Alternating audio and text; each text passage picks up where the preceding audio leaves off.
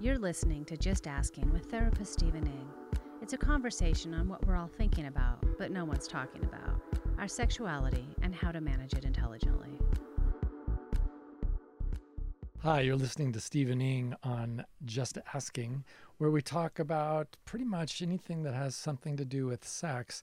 And I'd like to invite you, especially today, to just pretend to be an interested little insect. You don't have to be a fly, but some sort of insect on the wall listening to a conversation about sex that you might not ever be able to have with anybody in your own personal life.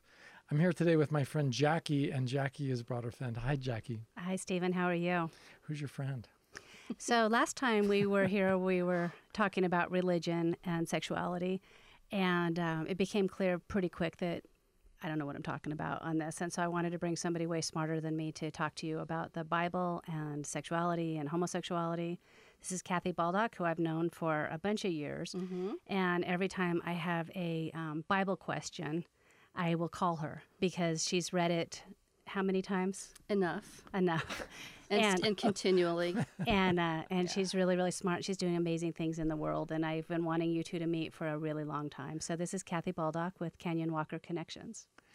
Thank you so much for introducing me. Hi, Kathy. Yeah, I've been wanting to meet you too. Really? Yeah, I have been. And are all the rumors true? I really am whatever they've been saying. I can't even imagine just wanted to. That.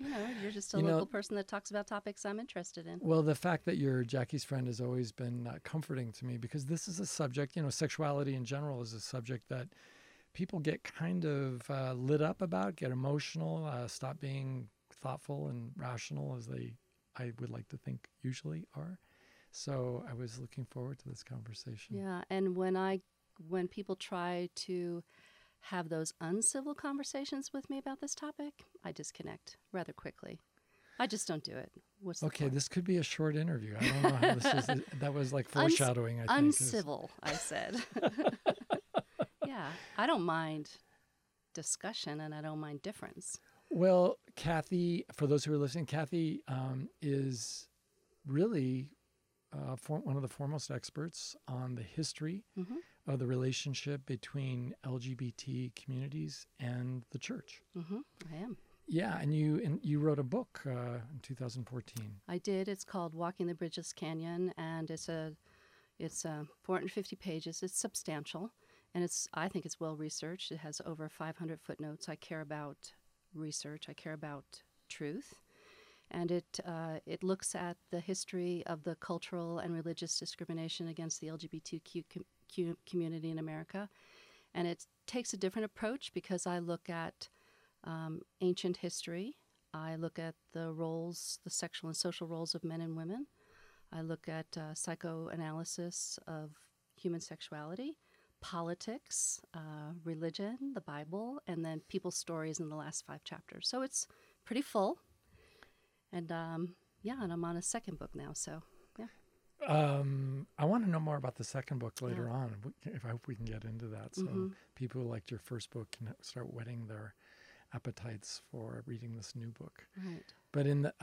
But going back, before you wrote your book, years before you wrote your book, you were attending church as a fairly conservative Christian. Is it uncomfortable for me to use the word fundamentalist? I wouldn't have considered myself fundamentalist because I think the difference between a fundamentalist and myself is the fundamentalists really adhere to Bible inerrancy. And I do see discrepancies, and it might be offensive to some people, but I see the Genesis story as the way people talk about their relationship with God. I don't see it as scientifically accurate. In my former life, I started college as a physics major, so heavy science, and then ended in engineering school, so heavy science. And so I believe that you can be a person of both faith and respect science and the world you see around you, the testimonies and lives of people. I think those can all be incorporated. And I think a fundamentalist, when it comes between what they see in the Word of God and what they see in front of them, or even science, they will go back to what they see in the black and the white, or the white and the red, in the Bible, and believe that first. I believe you can hold them all together when you look at them correctly. So I would not see myself as a fundamentalist. So, in your experience, is there a difference between the way the fundamentalist church and other conservative churches handle LGBT issues?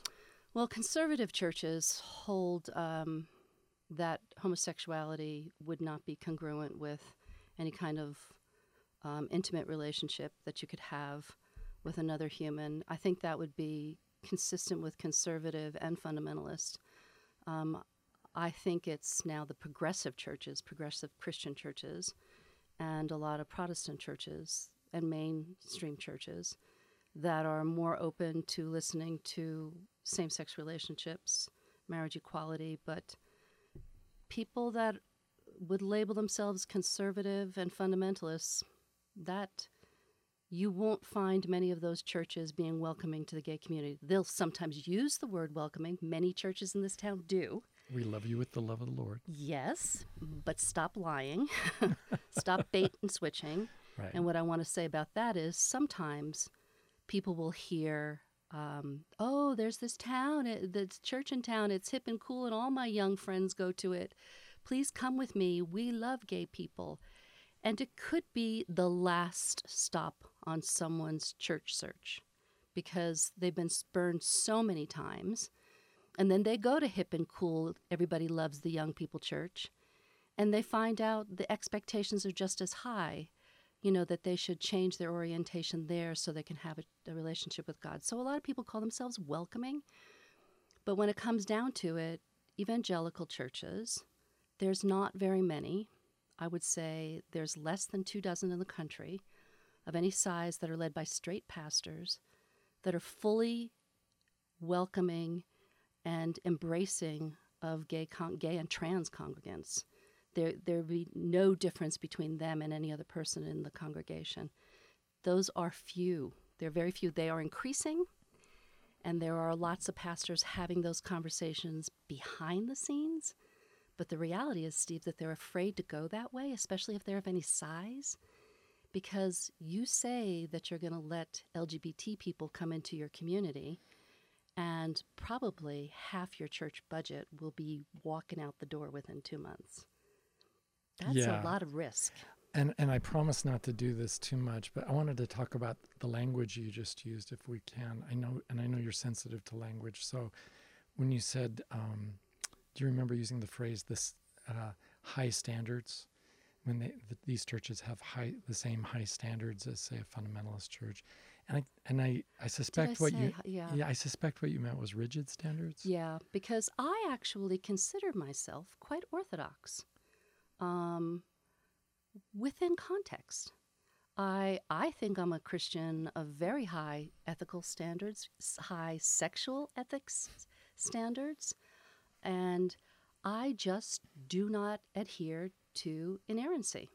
And I certainly don't think that the Bible is a science book written about human sexuality. Yeah, I from my own readings, I would say it's a wonderfully historically vivid picture of maybe what was going on back in the day, in terms of sexuality, for example. I can imagine, and some of the stories are just fascinating and illuminating and taken in that light. But in the sense of being theological or doctrinal regarding who's okay and who's not okay, then that's when I start getting uncomfortable. Yeah. Believe me, I am totally tempted today to get into the nuts and bolts of the theological controversy. But I was wondering if you could, based on your experience and your knowledge, can you describe what is it like for a young gay person who is trying to find their place in a conservative or evangelical church? Okay, if they're in high school and junior high sort of years. Let's say they were born into it. Their family goes to that church. They will be hearing from the youth pastors, whatever the church party line is. And typically at 12, they're starting to at 5 to 8, LGBT youth start understanding that there's something different about them. You would never call it sexual, but it's just like I may have had a crush on somebody when I was 5, a teacher. a person in a store, that served my family all the time. So it wouldn't have been sexual. It would have been a recognition of, oh, I noticed that person. Well, by the time any person gets to about 12, there's some attraction to another person, same or opposite sex. And a person that's same-sex attracted is definitely going to notice that they're different than their friends around them because of the language that goes on. They don't notice, a young gay boy may not notice that Sally, the cute one that everybody is after, is cute. He notices David, And then typically it will take them about, it may be a little bit compressed now, but typically 2 to 3 years before they even come out to themselves. And then another year to a year and a half before they come out to a best friend. And then depending on how churched their family is, their parents are somewhere down on that list. Because the last love a child wants to lose is the love of a parent. So they'll try it out in other places to have these conversations. But if they're sitting in a church community and they know, or they suspect that they're different than their friends, and oh my goodness, if they're trans, that would be even a greater stressor on them. And they're getting messages from their church, and they're hearing subtleties and nuances that pastors may not even, or Sunday school teachers, youth leaders, may not even understand that they're communicating. But they're certainly hearing that something is wrong with them, and that if they don't change, they are not worth the love of God. And what a devastating message that would be, that if I come out, I have a fairly good chance of losing my family. But not only that, I'm not even good enough anymore for God to love me. That's devastating. And as I said, the more entrenched in a conservative community a child and family is, the greater risk it is for that child to do behaviors that will be very destructive in their lives. So there are churches that are welcoming LGBT youth, and kids are flourishing in those environments. Yeah, 12 in the United States. Of evangelicals. So UCC, Disciples of Christ, Congregational, Episcopalian, Methodist churches. There's ELCA. not all Lutherans, right, and not all Lutherans, not all Methodists, kind of all Episcopalians, not all UCCs, and even some Catholic churches are accepting. Right. I mean, it just depends on geography. But Baptist churches, I have several friends that are Baptist pastors, and once they have come out as welcoming, because usually the thing that draws them there is their own gay child, they get kicked out of the denomination. Once they turn welcoming. Yes, they do. Can I ask a question on Sure. this? Because you started by saying that some churches will bait and switch with the promise of being welcoming. Mm-hmm. How do you know before you go if it's true or not, if it's truly welcoming? I would, if I were someone that were interested, I would call and have a conversation with them. And the questions I would ask are, am I able to come to your faith community, your church, with my partner and act as any other couple in your congregation would? Can we have appropriate affection, hand-holding, touching each other? And am I able to serve in any ministry that I am gifted to serve in? If I'm gifted to serve in the children's ministry, can I serve there? If I've got an incredible voice, can I be on the stage in the worship group? Are there restrictions to me because I identify as LGBT and am in a relationship? I think that one simple question would be a very powerful and effective litmus test on finding out which churches are truly welcoming or not. And what would you recommend if the listener who's asked the question, he's asking the question, and he or she is hearing some waffling on the other side? What would you recommend that they do? Not go there. I mean, part of church is, it's not only a place for people to serve and to express the gifts that God's given them, but it's a place to grow. And if you cannot be who you are, and if you cannot fully identify as who you are in every aspect of your life, And being LGBT is not just about who you have sex with. My goodness, if it were that simple. If you can't express who you are, dress how you feel is appropriate for you, be friends with who you are, talk about the things that are important in your life, that's probably not a place you're going to have to grow. Relationship with God is all about intimacy with God. And if you cannot be emotionally, relationally intimate with those around you that you can see, it certainly makes it a tad bit more difficult to have a relationship, with an intimate, transparent relationship with a God that you cannot see. So the people in your congregation are kind of like God with flesh on them, and they help you work out these more, heavenly relationships. So I know very few people that are not stifled if they have to be closeted. Yeah, I was thinking it's almost as if these other people are given to us as sort of a kindergarten of intimacy, because if we can't love them and they're tangible and we can see them and interact with them, and then you have this relationship with this guy in the other dimension who is intangible and odorless, colorless, invisible. And often has the traits of the pastor speaking from the pulpit. Yes. So if he, at least in your mind, right? Not actually. So if he is condemning to who you are, it would be quite difficult to get around that message that somehow God finds you acceptable and fully loves you. And there's a lot of beauty in having the knowledge of that relationship in your life. It gives me the courage to do a lot of things. I am very glad that I have a faith component to me. It gives me strength. Everybody's got difficult times, and it gives you strength. I also, I think because of the work I do, and I know it's the will of God to do it, for some people it's a hard description to say, but I feel the pleasure of God all the time, and it feels good.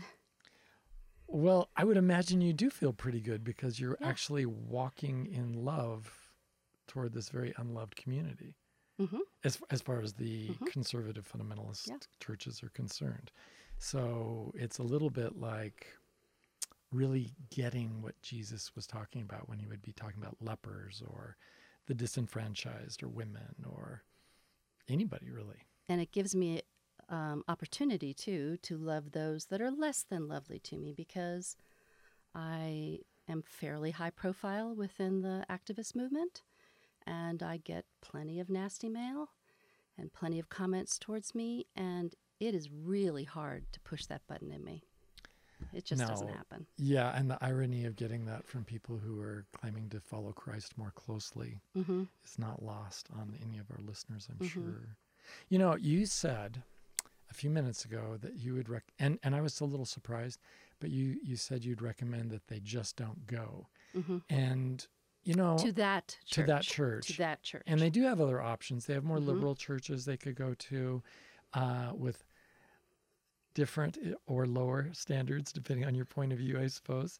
And I think that because they do have those other standards, other churches have other standards, the person does have some choice. But if you're raised in a fundamentalist church, you're raised with this idea, whether they like to say it out loud or not, that ours is the one true church and that we don't compromise on the gospel. Of course. And that's what the people in the other 30,000 Christian denominations also believe. Right. Yeah. Well, but not the Episcopalians. They're pretty open. So, for the person who's been raised in that, there's another shift they have to make intellectually, isn't there? Yeah. Then maybe they need to look at their own biases and start trying other churches. And it is difficult. It's very difficult. But there's also a lot of options now online. There's a lot of churches that live stream, podcast, have videos on their websites. You can still get that part of community. And I think you don't have to be in church for community much of the time if you have community. I have a friend in town who, when he didn't feel comfortable in churches, he had a dinner once a month. It was LGBTQ plus, and 20 to 30 of us would get together. And honestly, sometimes it was better than church because the conversations were wonderful, the intimacy was wonderful, the relationships were great, they were growing, and we all knew what the bottom line core was. It was LGBTQ Christians or people that were interested, or there are other ways to do community. Allies. I identify as an ally, advocate. But there are other ways to do community. But if a church is hurting someone and will not allow them to be authentic, I just don't think that that's some people are called into those communities to help them change, but you have to have a good skill set to go do that. Well, that would be a rather remarkable person, something like a prophet in the wilderness. I do know those people that do that. And they keep pushing for conversations for the church leadership. And a lot of them, after some point of time of getting pushed back and seeing absolutely no progress year after year after year, they do leave. And truly welcoming churches are increasing in number. So that's a good option too. So yeah, and it is. There are people that are willing to flip that switch, but for finances. Ugh, don't I hate saying that? But churches are businesses too. That's true. Actually, I don't know why I have been caught so off guard by the idea that more and more churches are becoming welcoming, because I'm a man of a certain age, 64, and I recall in my childhood when no one was welcoming. Right. So, and now I know, just like you were saying, I know that there are huge denominations that are very welcoming. Mm-hmm. And the people in those denominations are very welcoming, and they really couldn't care less. When we talk about people and their God and the admonition to become like Christ, take on the mind of Christ, what do you suspect that the mind of Christ is regarding our sexuality, especially in terms of orientation? Well, I can't, when I've said this before, people struggle with it, but I think God, Jesus, they're just orientation blind. They just look at the hearts of people, the relationship, the individual relationship a person has with God, and then the respectability and the appropriateness and the graciousness that you also show then in your horizontal relationships. And yeah, people will say, well, show me in the Bible where it says that God's okay with same-sex relationships. I can't show you that in an ancient text. That would have been absolutely absurd of texts written through and in the lenses of patriarchy. You never would have seen equal status same-sex relationships. Not in Jewish culture. Well, not in ancient cultures. You didn't even start seeing them in this culture until the turn of the 20th century, and then people didn't understand them. And still, male relationships, there was still a power differential to some degree in those. And when women were having same-sex relationships, no one believed that there was any sex associated with it because women weren't sexual, right? I mean, women didn't even have orgasms till 1956. I've read that. Yeah, I've read that. And once in a teaching when I said that, my mother happened to be there, and I was born in 1956. So I looked right at her and I said, oh, Mom, good job. You figured that out, and boom, I was born. But we just didn't understand that women were sexual. I mean, Freud even tried to correct and to fix women that were enjoying heterosexual relationships. Our views of sex have so drastically changed from the 1880s until the 1970s. They've radically changed over the millennia that went before. So how can we don't hold ourselves, we don't live our lives in an ancient patriarchal culture in any other respects. I mean, we don't kill our children when they sass us. Right. And we do wear blended fabric garments. Yeah, they're just all kinds of things. I was thinking about this thing about God and knowing God. And once you have it in your head, as you do, Kathy, that God isn't terribly concerned about orientation or and our sexuality maybe isn't really quite his preoccupation. Yeah. It's more about these other things, the development of our character, our growth as human beings. I like to play a game of what if, and I often ask very conservative evangelicals, well, what if you got to heaven and St. Peter said, you know, that thing on gays, you guys were really wrong on that. There's a lot of gay people in here. You still want to come in. And I have yet to meet one really conservative fundamentalist who would say, oh, I'm not going into heaven. If there are gay people there, I'm out. Because we change.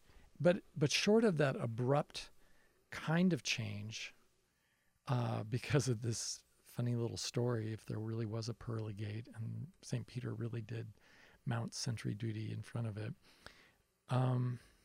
what would you think if at the end of the day, all the biblical scholars ended up saying, you know, we were wrong in our more liberal views, and actually God really does hate gay people?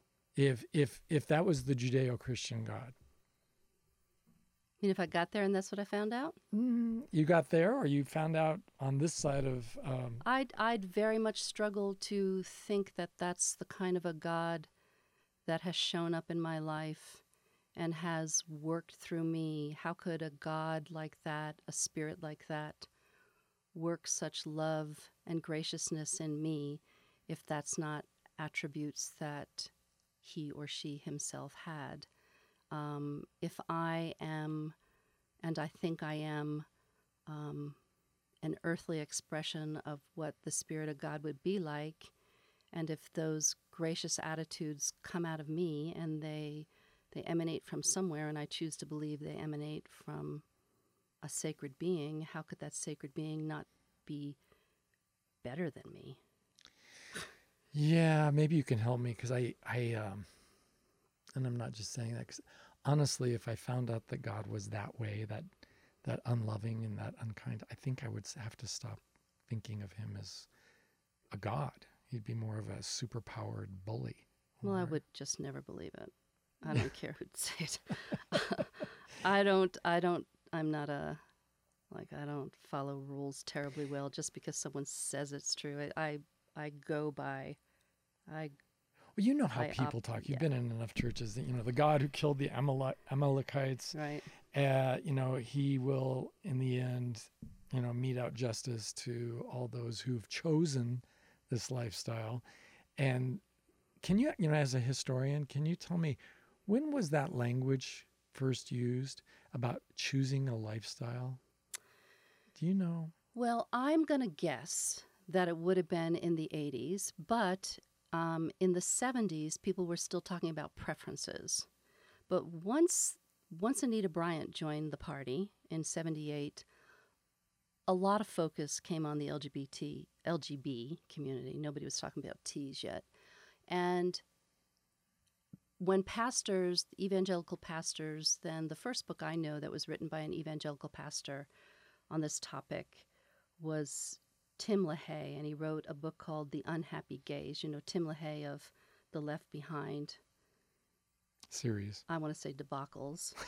I don't want to call it a series. You know, those 13 very interesting books. But he wrote about it in there, and people before that weren't talking about lifestyle. They were seeing it not as a sinful attitude. There's an interesting progression of how people have also within the faith community, how they saw what homosexuality was. In the 50s and 60s, progressive pastors were agreeing with the medical community and seeing it as a mental illness, right, or a lack of mental development, a lack of, you know, just Freudian stuff. Developmental delay. Psychosexual diseases, right? Every neuroses was attached to a psychosexual disease, and they just hadn't progressed enough. They hadn't progressed past the child stage, so they were still in that stage of loving the same sex.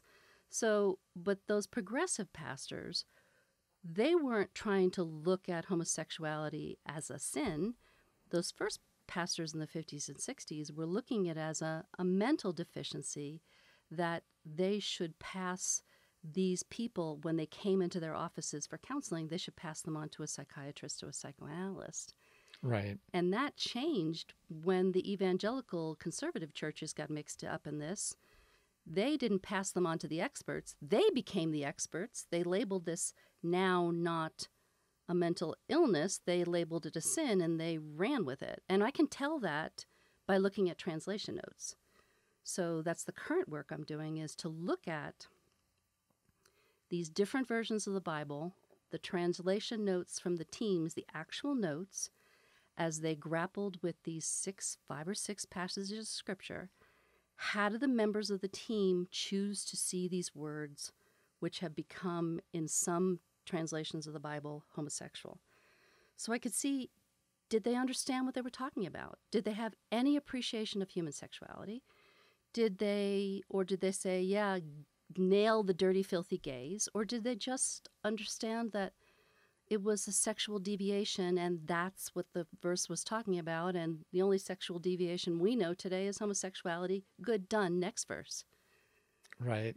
I was reading one Episcopalian writer who said in his book on Christianity and homosexuality that the verses, as he understood them, were more about idol worship, not sexual orientation, and that as an act of idol worship, men were having sex with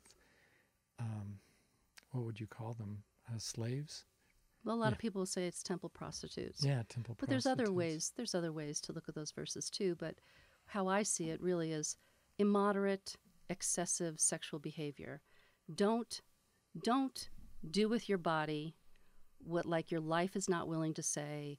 Don't do with your body to other people to use and abuse them. Don't use other people for your own sexual lusts. It's just don't misuse sex. You know, I'm thinking of a completely unrelated topic, but it has to do with the Bible and Old and New Testament in terms of slavery, the institution of slavery, and the attempts in the Bible to regulate slavery pretty much give acknowledgement that it's okay to have slaves. Mm-hmm. And we've had no problem, well, at least most voters have had no problem moving past that and moving on with the discussion. But it seems like sexuality we're still not caught up with that. You know, we're not, it's not like, would it be okay? Would it be unthinkable for a conservative person in a church like the one you might go to say, yeah, they got it wrong? Yeah, and typically 2 things lead to that. First one being relationship. They'll be in relationship with an LGBT person. A real human being. A real person, or their own child, or their favorite nephew comes out, or their best friend's son, and all of a sudden it becomes personal, and then of course education. But what you were saying about slavery is really interesting, because if you go back to the late 1800s, it was just as lively a conversation using the Bible to support slavery. Mark Knowles has written a great book, The Civil War is a Moral Crisis, and you can read that book, and you can honestly replace all those conversations about slavery and substitute human sexuality in there. And it's stunning that we've done this before, and we made it through it. We stopped slaveholding. I mean, some people still haven't stopped slaveholding, but we've made it through that. And we are going to make it through this. I think in 20 years, it's going to be the minority churches that still withhold membership or attendance to LGBT people, just as there are still, I'm sure, churches that will not let a person of color be in leadership or even attendance. Or a woman. Or a woman. Now, there's a topic.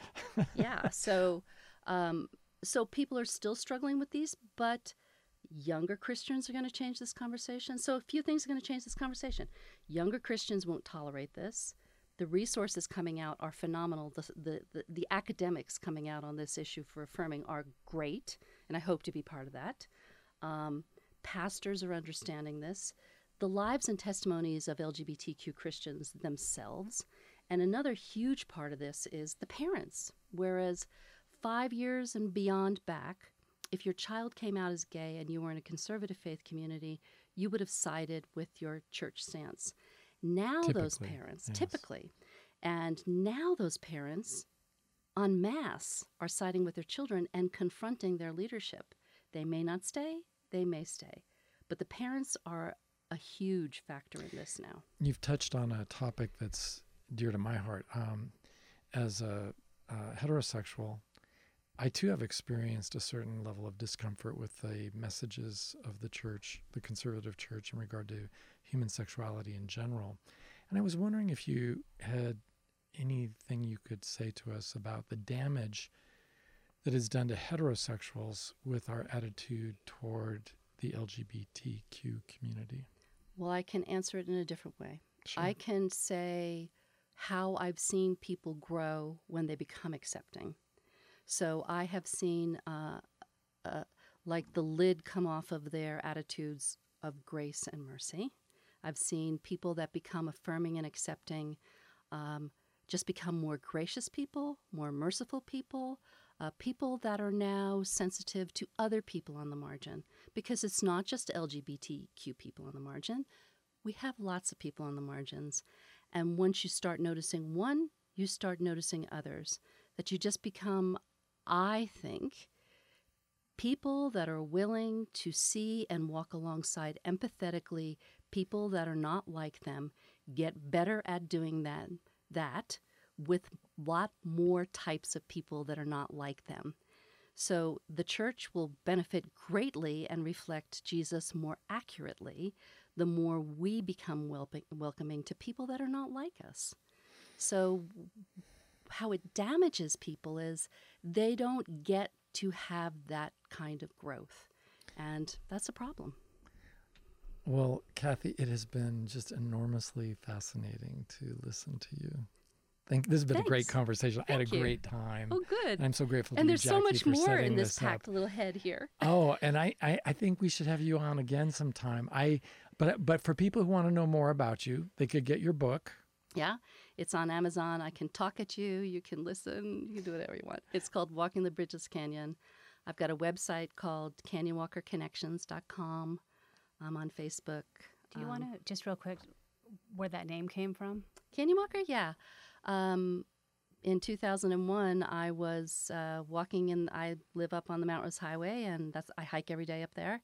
And I was hiking in the canyons and came across a woman lives here in town, Neto Montoya, and a woman completely unlike me in every respect. Woman of color, Native American, Hispanic last name, lesbian, atheist. And I mean, completely unlike me, but hiked the same way I did, same pace.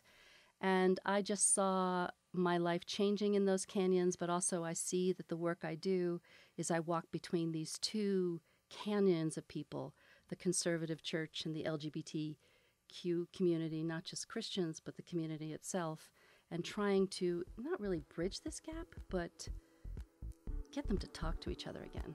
Kathy, thank you again so much. And you've been listening to Just Asking. And I'm Stephen Ng. Join us again soon or contact us at... You can tweet us at Stephen Ng MFT with your questions and comments.